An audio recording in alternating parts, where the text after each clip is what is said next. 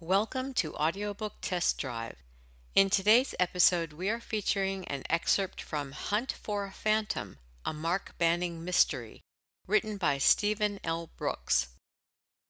A missing girl spells danger for P.I. Mark Banning. For Baltimore Detective Mark Banning, it starts out as a typical missing persons case. A man seeks his help in finding his daughter who disappeared after meeting with a man she met online.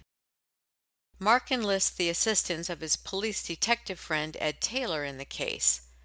When the search results in finding the dead bodies of the girl, the man she met online, and the father as well, it becomes much more than that.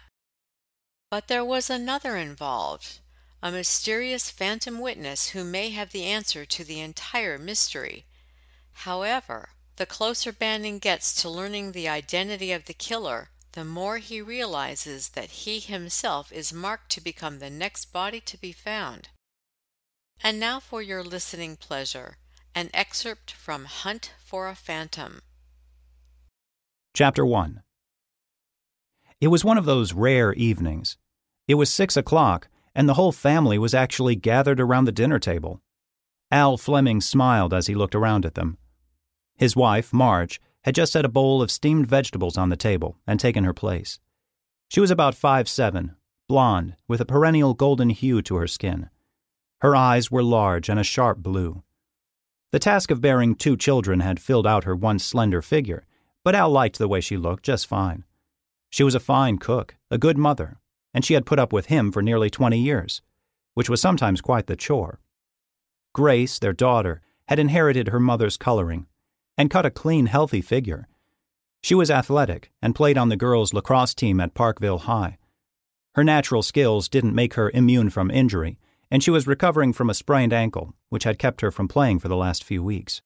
Rick, her brother, was heir to his father's olive skin and dark, curly hair.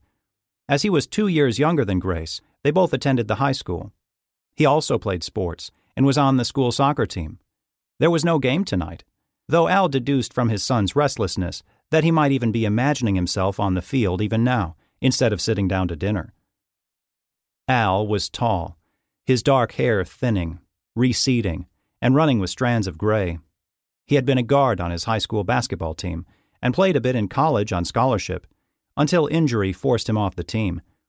He worked his way through the remaining years, finishing a couple of years after the guys he had started with. Age had blessed the injury with arthritis, and he limped sometimes when first rising from a chair. His dreams of a pro basketball career had deflated into a mundane job as an accountant with HUD. But it was a living that, with some judicious financial planning, provided for his family. "It's good for us all to be able to share a meal, even if it's just once a week." Grace and Rick groaned. Al knew they both had things they had rather be doing than having dinner with their parents. "When I was growing up, it wasn't an issue," he continued. "My brothers and I had dinner with our parents every night, even though we all had sports or clubs we were in. Now your Uncle Ken, for example, was on the chess team, and Uncle Bill was on the track team. Made and broke his own records several times over." The kids concentrated on their meals, eating faster than usual. Al glanced at Marge, who shook her head. He wasn't getting through to them. Sure, they had heard all this before, a number of times. He watched them eat. They had always eaten fast, as though a meal was something to get over with as soon as possible, in order to do other things. What was their particular hurry tonight? They didn't eat this fast even when headed for a game. Guess they figured the sooner they finished, the sooner they could be excused and not have to listen to Dad.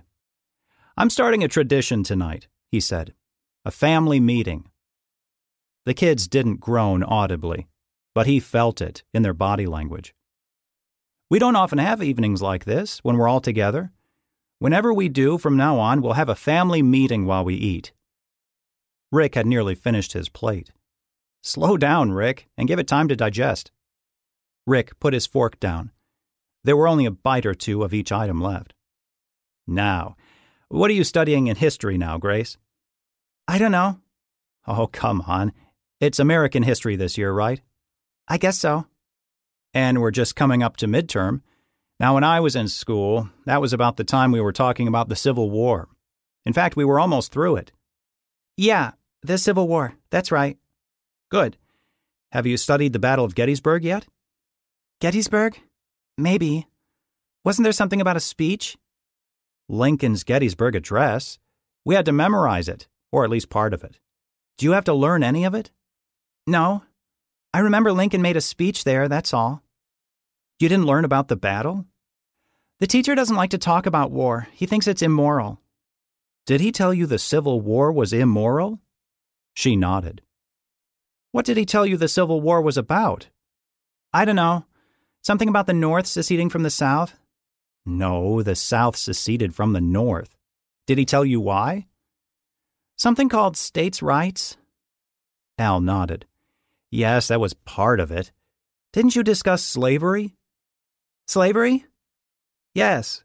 The southern plantation owners had slaves who worked in their fields. Didn't you learn about that? No. She sounded like she didn't want to learn about it either.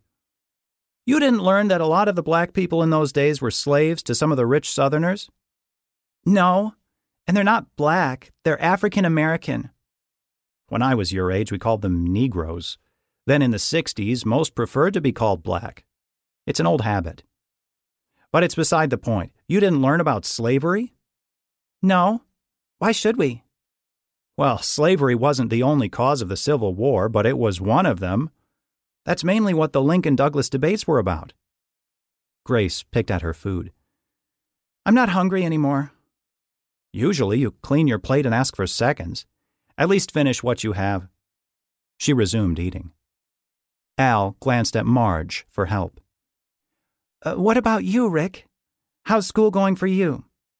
Okay, I guess. What are you studying? Algebra. I don't get it. I'll never use it in real life. No? Well, algebra is problem solving. It teaches you to think. Marge was making as much progress with Rick as Al had with Grace. I don't want to think. I want to play pro soccer. Well, you still have to study algebra. Why? Because that's what you have to do right now. Study algebra, history, English, science, all those things.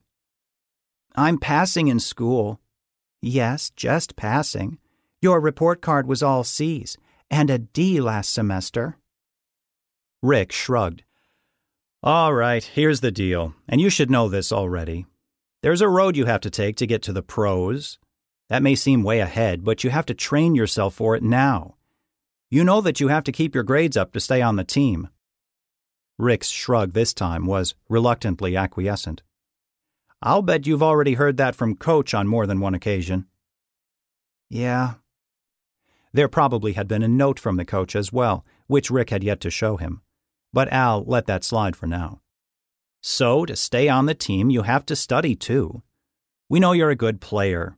You have to be a good student too. And you know where that will lead. Rick tried to hide it, but was beginning to have interest. College recruiters will start checking out your games soon, and you know who they'll want to see? The guys who are scholars as well as athletes. And if you work hard, that will be you. Rick was more obviously thinking it over now. And that can lead to a scholarship. And it's the pro recruiters who look out for college players who also have the smarts. And a few years from now, that might be you again. How about that? Instead of acknowledging that he understood, Rick decided to be 15 and shrug again. Al regarded Marge with a shrug of his own that meant, well, I tried. Marge shook her head at Al. Both their children hurried and finished their plates, asking almost simultaneously to be excused. All right, but do your homework, Al admonished. And let us check it when you're done. I finished mine in study hall, Grace said as she hurried out of the kitchen. Me too. Rick was right behind her. They bounded up the steps, Rick shoving at his sister to get by, and her punching him in the arm. He punched her back, and there was a quick giggling roughhouse before they went to their separate rooms. Al rose, came to the foot of the stairs, and called up. Then bring it down so we can check it. It's at school. Mine too. Al sighed and returned to the table.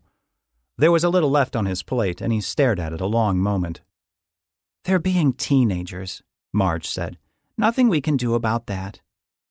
I just wish they realized what they're throwing away. Their education, their future. What education? Doesn't sound like Grace's history teacher is teaching much.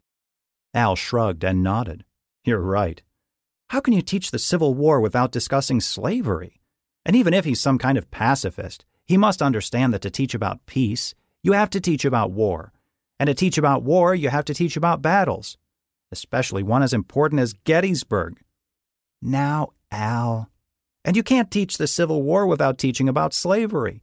She acted like she didn't even know or care that it had once been a normal thing in this country. No, she didn't seem to know or care about it. Neither does her teacher, I'll bet. Isn't there a PTA meeting coming up? Next Tuesday. I'll see if I can make an appointment with this history teacher and let him know what I think. Don't go flying off the handle. This man needs a piece of my mind. He's probably one of those liberals who doesn't know or care about true history. Why do they let such people become teachers? That's what I want to know. They were both finished, and Marge began collecting plates. Al, don't get yourself all worked up. Mind what the doctor said about your blood pressure. Yeah, I take my pills. But I saw all the salt you put on your potatoes and veggies, and it wasn't the dietary salt either. That stuff leaves a bad taste in my mouth. Keep it up and you won't live to walk your daughter down the aisle. Huh. She'd better not do that anytime soon either. It was 11 o'clock, and as Al headed up to bed, he passed Grace's room. Her light was still on, and this was a school night. Her bedtime had passed an hour ago. He opened the door and looked in. Dad! You're invading my privacy! She was on her laptop and quickly closed it to hide its secrets. She rose to confront him, coming close to block his view of her room with her body. You only have certain kinds of privacy under my roof, young lady. I'm going to keep this door locked from now on. Go ahead. I know where the keys are. They glared at each other several moments. Al finally spoke. Look, if I thought you were burning the midnight oil doing some extra studying, it would be all right. What makes you think I'm not? You closed your notebook. Looks to me like there's something there you don't want me to see. Maybe. I'll let that go for now, 'cause it's late. Turn it off, change your clothes, and get in bed. I want to see that light off in 10 minutes. Her eyes were still defiant as she said, All right.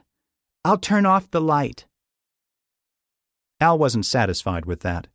But sometimes with teenagers, a Pyrrhic victory is all you'll get. He said, Good night, and went to the main bedroom. After he had prepared for bed, he crept back down the hall and confirmed that her light was out. He went to bed, intending to set some new rules down and enforce some old ones tomorrow. Sleep didn't come easily, but when it did, only minutes seemed to have passed before his clock radio awoke him. Dave Durian and the boys on WBAL-AM were ad-libbing their usual bantering filler between news and weather reports. After the sports, where he heard for the third time of the Orioles' latest depressing loss, he pushed himself out of bed and into the bathroom. He brushed his teeth, washed, and shaved. Marge, in the meantime, had set his clothes out for him. He always went for office casual, and he pulled on a short-sleeved knit shirt and brown pants. He and Marge tried to keep quiet, as the kids didn't have to get up until about an hour later. Marge took care of their needs before leaving for her part-time job. Al went past Rick's room and saw he was still lying asleep. Grace's room was shut. He tried the handle gently. It was locked. He made a mental note to have a discussion with her about that when he got home. They went downstairs and he packed his lunchbox, which carried both breakfast and lunch items. They kissed goodbye at the door and he walked down to the car. Yes, there were quite a few things he wanted to discuss with his offspring after work. The bus was tied up in traffic on 95 coming home, and it was nearly 5 when he came in the door. Marge was sitting on the sofa in the living room, her features contorted with stress. Rick came down the stairs, his own face vacant of concern. What's wrong? Al asked. Rick, is your sister upstairs? No. She hasn't come home yet, Marge said. Al searched his internal calendar. Did she have lacrosse practice or something? No, that's tomorrow. Did she call? No, that's why I'm worried, Marge said. She's all right, Rick said. She's probably hanging with Mitch. Ray Mitchell, whose friends called him Mitch, was Grace's boyfriend. He had an old vet and drove Grace to school each morning. That's probably it, Al said. They probably stopped for a soda after school. Marge looked at him in disbelief. This isn't the 50s, Al. Teens don't stop for sodas anymore. Okay, snacks at some fast food joint. Or maybe parking, Rick offered. Both parents glared at him. And what would you know about that? Al asked. Rick shrugged. Stuff I hear at school. Al had no desire to delve into his 13-year-old's vault of knowledge about teen sexual practices. She might be with Mitch. Have you tried calling? He asked Marge. No, I wanted to wait until you were home. Al didn't want to argue over division of parental responsibilities either right now. Besides, perhaps Marge was only giving Grace a little extra time to get home before calling. The Mitchells' number was in their phone. He pulled it up and rang it. After a moment or two, Joe Mitchell answered. Hi, Joe, this is Al Fleming. Is Ray home? Joe Mitchell answered that he was. Put him on for a minute, will you? Al waited, and Mitch soon came on. Mitch, this is Mr. Fleming. Did you see Grace this afternoon? He didn't like the negative answer. Wasn't she waiting for you to bring her home? He liked the second negative answer even less. Did she tell you where she was going after school? The third negative answer was 3 too many. Thanks. He hung up the phone, no further along than when he had started. He knew the numbers of the parents of some of Grace's girlfriends and tried each of them. All he obtained were more negative answers. They were not what he wanted to hear. He sat down beside Marge and told his wife and son the empty results of his calls.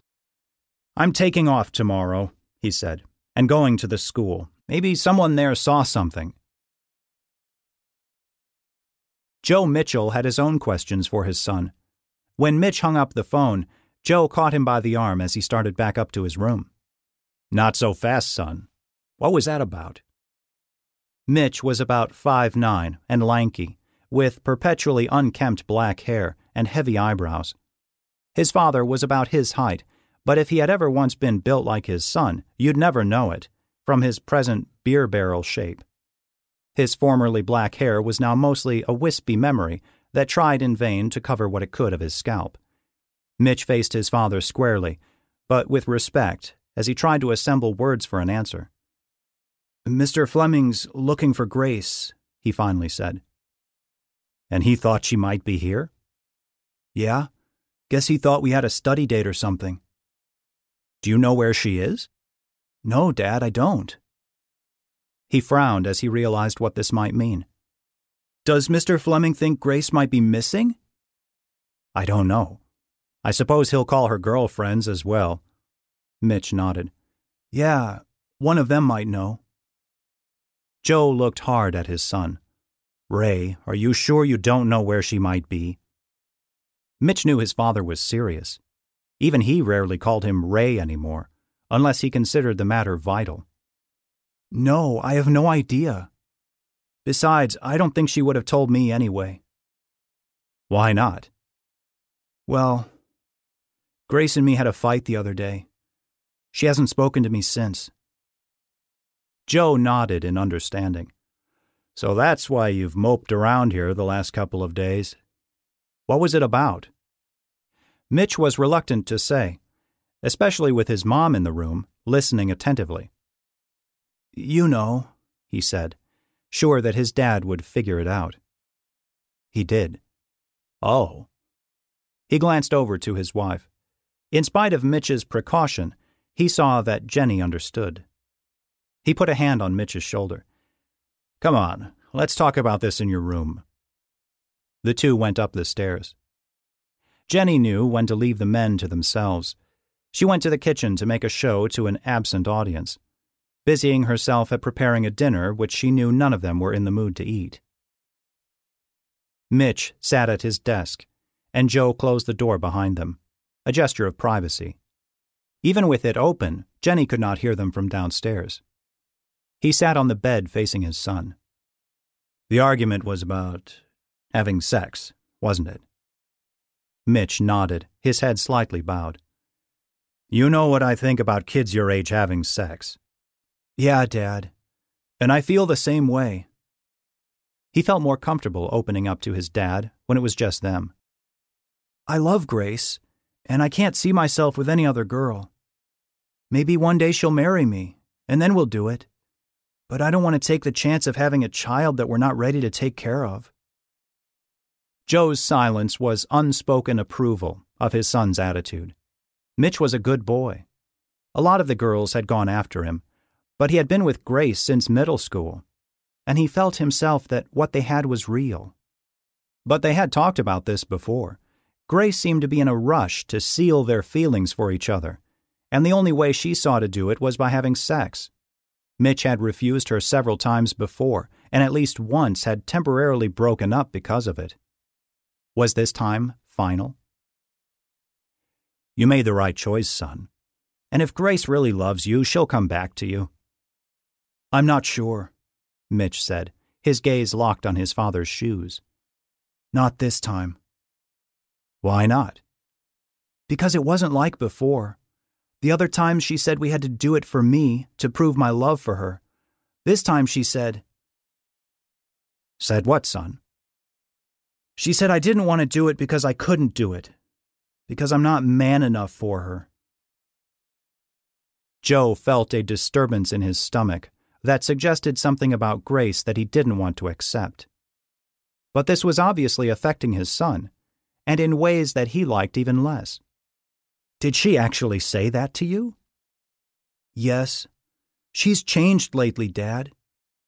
She sent me links to some videos on the web, videos of couples. His gesture finished the sentence. You know the site? Joe nodded. He wondered sometimes how the owners of these sites could allow some of those homemade videos to be posted. Freedom of expression didn't give one freedom to offend, yet there were more out there who were offended by some of the trash in the various popular media than were entertained by it. At least he hoped so. You think she's gotten into watching porn, and it's doing something to her morals? Mitch's face was a mute but eloquent answer. Joe and Mitch sat silently for a few long moments. Do you want me to tell Mr. Fleming about this? I don't know, Dad. Maybe not yet. Maybe after Grace comes home. Joe smiled grimly. Some men might not see it that way, but he was glad that he had raised a son who was both sensitive and strong.